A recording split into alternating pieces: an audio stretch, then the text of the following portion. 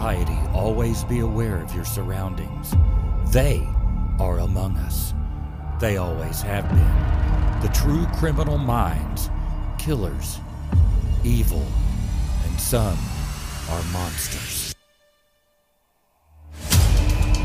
Welcome to True Criminal Minds with Douglas Boyd. True Criminal Minds gives you the stories of the most notorious and the most vile among us. We do not cheer them. Rather, we expose their evil. We do always advocate, lift up, and pray for their victims. Welcome to True Criminal Minds.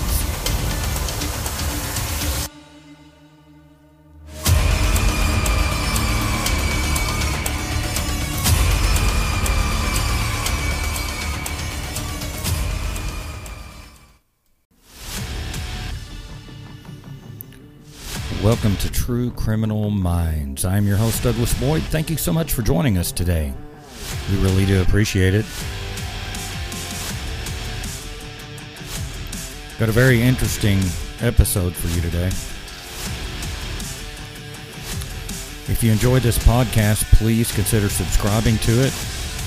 Maybe invite your friends to it also. And please remember that these episodes are explicit. Parental discretion is advised. Let's jump into it today. We're going to look at a true sicko.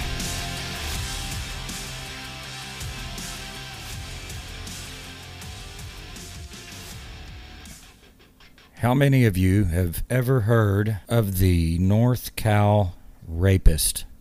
This is one of the really odd cases that's out there. This was in Northern California. The NorCal rapist literally struck fear into Northern California during his reign of terror, which began in 1991. Had a 15-year crime spree. What is it that you think of, the type of person, when you think of someone that is a serial rapist? Our minds will naturally go to a scummy person, a guy that looks crazy, a guy that has a crazy look in his eyes, and the moment you see him, you just know that something's off about this individual. And we often think that way, but many of these people that have a true criminal mind work a regular job. Some of them attend church. Some of them are married. They have children. And at times, their neighbors and friends will say that they were the last person on God's green earth that you would suspect of being a psychopath. Today, we're going to look at Roy Charles Waller. In 1991, this man started raping women, but not only raping them, he terrorized them because they knew that they had been searched, sought out, watched. He would find a woman and he would begin to scope them out. He would begin to watch them. He would begin to look at their movements. How he kept a full-time job and did this at the same time, I will never know, but he did. And not only that, he would enter their apartments or their homes while they were not there, and he would scope the place out. He would stalk them. He would watch them. That's a terrifying thought. Then he would break into their homes. He would go through open windows, back doors, whatever means he could get in. I know at least a couple of them, I believe he broke in. But he would go in, he would wait. And then when they would lay down and go to sleep, he would wear a ski mask. And then he would point a gun to their head and tell them, to be quiet, do what he says. He would often tie them up and go from room to room looking around. All of these kinds of guys take trophies with them. And he would take their ATM cards. He would make them give the passcode to it. Just a sick individual, and he would rape them multiple times during the night. But like most criminals, he began to make mistakes. One such mistake, one of his victims was allowed to get near a pair of scissors, and she went after him. She went after him, and she cut him badly, and they were able to take that blood and get a DNA profile. Huge, huge thing. Then there was another rape that he committed. broke into a home. This time he really got brazen. He drove his vehicle, which was a 1998 4Runner, a very distinctive looking 4Runner. He drove it into the garage, went in, tied the lady up like he did his other victims, and then her roommate came home. I'm sure she probably saw the car and the vehicle in the garage and just thought that it was just a friend of her roommate's or something. She goes in, she gets grabbed and tied up, and he raped them both all during the night before leaving. But this time, a neighbor's surveillance camera saw the 4Runner coming and then leaving. And believe it or not, I don't understand how this is even possible. They could not find him.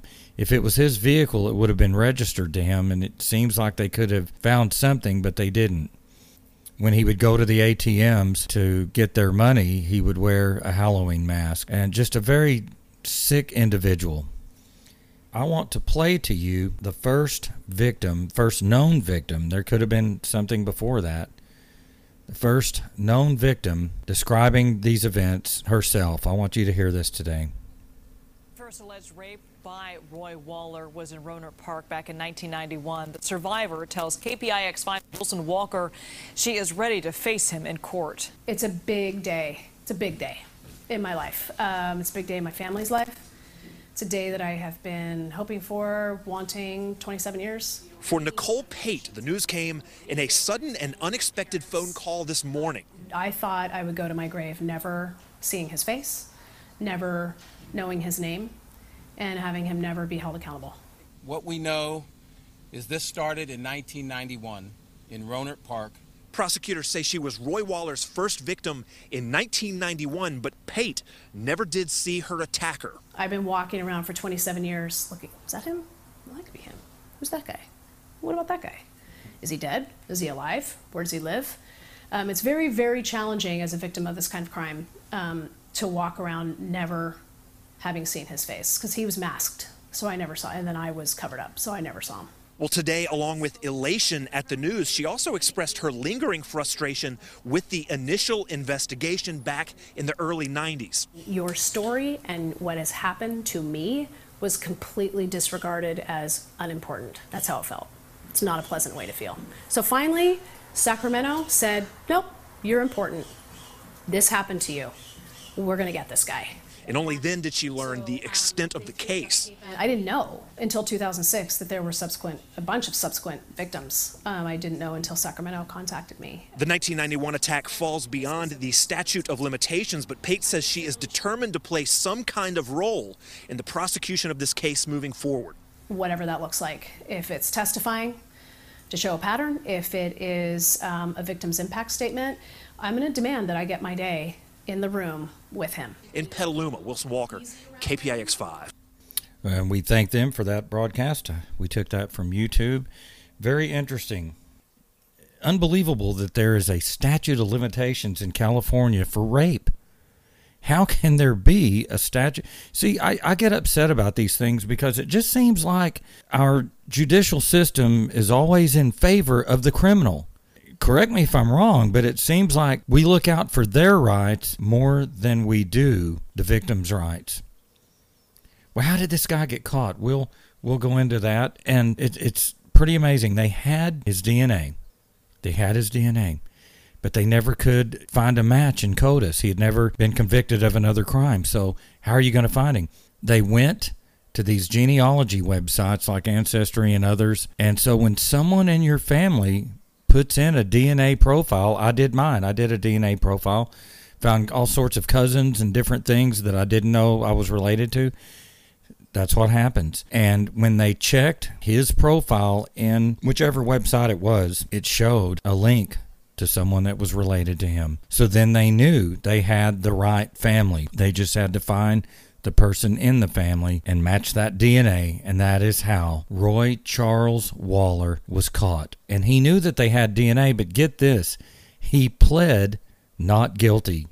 Unbelievable. What nerve it must have taken for this psychopath, this sociopath, this true criminal mind. individual, what nerve it must have taken for him to say, "Oh no, I'm not guilty," when they knew that he was guilty. And even though he had aged quite a bit, there were 2 or 3 of the victims who did get a look at his face. And the moment he walked into the courtroom, they said their breath just left their body because they instantly recognized him as their attacker. Going to read from DavisEnterprise.com. They did a little article on this case. Waller convicted of NorCal rapist crimes, including Davis attacks. The DNA don't lie. That's how a juror in the NorCal rapist trial summed up the deliberations that led to 46 guilty verdicts read Wednesday against Roy Charles Waller. "It was an open and closed case. Everything was there for us," said the juror, who identified himself as Michael H. He couldn't challenge the DNA at all. Waller, age 60, showed no apparent reaction during the nearly hour-long period it took Sacramento Superior Court Judge James Agrulis, I'm sure I just butchered his name, to read the verdicts, which covered the NorCal rapist's 15-year crime spree in 6 Northern California counties. This guy worked a full-time job. How did he have all this time to stalk these people the way that he did? Every bit of his free time, he must have committed to this. And, ladies that worked where he did at the college that he worked at said that he would stare at them when they walked by, and it made them so uncomfortable that they got to where they wouldn't even look over at him. So he gets convicted, and the victims and others said, "We're just so thankful that the DNA was there." The victims were able to get the justice that they deserve, said Sacramento County Deputy District Attorney Keith Hill, who tried the consolidated case with fellow prosecutor Chris Orr. "Thank God that the one victim that stabbed him was willing to fight, because if they didn't get that DNA, the case would have never been solved." Joseph Farina, Waller's lead attorney, declined to comment as he left the courthouse Wednesday morning. Waller now faces a life sentence in prison at his sentencing hearing set for Friday, December the 18th. This is an old news article, by the way. He was actually sentenced to over 800 years in prison. Personally, I think they should take him out back behind the courthouse and hang him, but that's just me. Several of Waller's victims attended the verdict reading, some dabbing at their eyes as he was convicted of multiple sexual assaults, kidnapping, burglary, and weapon-related crimes for all those years that were unsolved. "It's a good day," said Nicole Ernest Pate, one of Waller's earliest victims from Sonoma County. 29 years of waiting.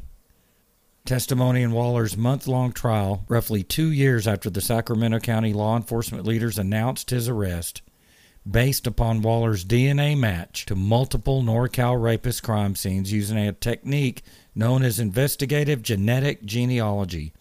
At the time, Waller worked as a longtime safety specialist at UC Berkeley, living in Benicia with his wife. This guy was married, looked like a normal everyday guy. That's what I'm saying. When we think of someone with a true criminal mind, they don't have to fit what we automatically think. Oh, he's going to look like a crazy guy. He's going to look like Charles Manson, or he's going to... No, this guy looked like an everyday average guy, and he worked a job, didn't miss work, was faithful to his job. People that knew him were surprised, taken aback. Wow, they said, we can't believe it.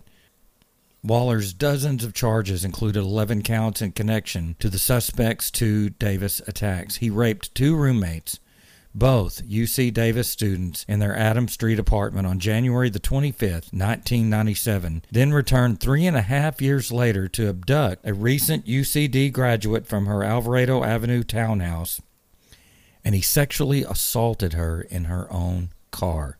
2 of the Yolo County victims testified during Waller's trial, who, despite the passage of decades, offered detailed recollections of the horrific crimes, one woman breaking down in tears at the memory of her assault. "I was so afraid.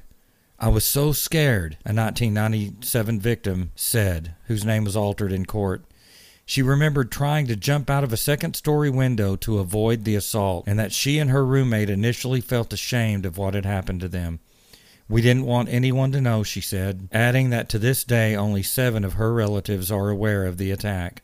For her 2 sisters who accompanied her to court, this is the first time they had heard her story. She said she never told them the details. The 1997 crime revealed one of the first known images of the NorCal rapist, whose masked face was captured by an ATM camera as he used one of the victim's bank cards in Woodland. And I've seen the pictures from the ATM thing where he's wearing the mask, and it is absolutely freakishly scary. I mean, it looks like Jason or something, something out of Halloween. It's very scary, just twisted individual. Although DNA science was still in its early stages back then, investigators were able to collect the suspect's genetic material from the back seat of a 2000 victim's vehicle, and the DNA would eventually cinch the case. Despite physical evidence against him, Waller denied being the NorCal rapist while testifying in his own defense last week. Unbelievable. What narcissism. Despite the physical evidence against him, he said he was innocent. That's just narcissism, folks, and that's how these people with a true criminal mind are. They are narcissists. The jury didn't buy it, especially after hearing Waller try to justify having items such as duct tape, zip ties, handcuffs, ski masks, all used during the NorCal rapist attacks. He had this stuff in his home and in personal storage lockers. Who carries around that kind of stuff, folks? Unbelievable. Just unbelievable. I'm glad they got him. I am glad they got this guy. Now here's another short video from YouTube about the sentencing of the NorCal rapist. And the judge handed the maximum requested sentence to Roy Waller, the convicted NorCal rapist. He'll now spend 897 years to life behind bars. During the sentencing, the judge even going so far as to flat out call Waller a liar. It was a very cathartic moment for Waller's victims, who were also able to read their impact statements directly to Waller, describing years of pain, suffering, and fear that he caused them. They also said they now feel released, empowered, and ready to take on the next phases of their lives. You'll remember Roy Charles Waller, the NorCal rapist, was accused and is now convicted of assaulting 9 women in 6 California counties between 1991 and 2006, a 15-year span. Interestingly, even after all these proceedings and all the DNA evidence, Waller continues to claim his innocence. He knows that he's been proven to be the NorCal rapist, and even though he won't admit, even though he won't apologize, even though he won't show some remorse, he will know what the jury has said.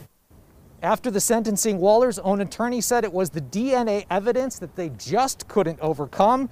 He says they'll continue to appeal Waller's conviction. After court, Nicole Ernest Pate, one of the survivors of Waller's horrific crimes, said that she wanted to reach out and speak to all the other victims of sexual assault out there. She wants them to know that despite what society says, they have nothing to be ashamed of. She says the only people that need to feel shame are the perpetrators. Unbelievable that he could have the narcissism to say that he didn't do it. What a sick, twisted individual. What is it about these individuals like Waller that they do these kinds of things? This true criminal mind, this psychotic, crazy sociopath behavior. I just don't get it. And as a Christian, I have to wonder if someone like this, if they're demon possessed. I don't know. But I do believe in good, and I do believe in evil. Evil exists. Well, that's about it for today's episode. Thank you so much for joining us today on True Criminal Minds. If you like this podcast, please consider subscribing to it. Join us again as we look into the depraved, sick, twisted, psychopathic mind of the true criminal mind.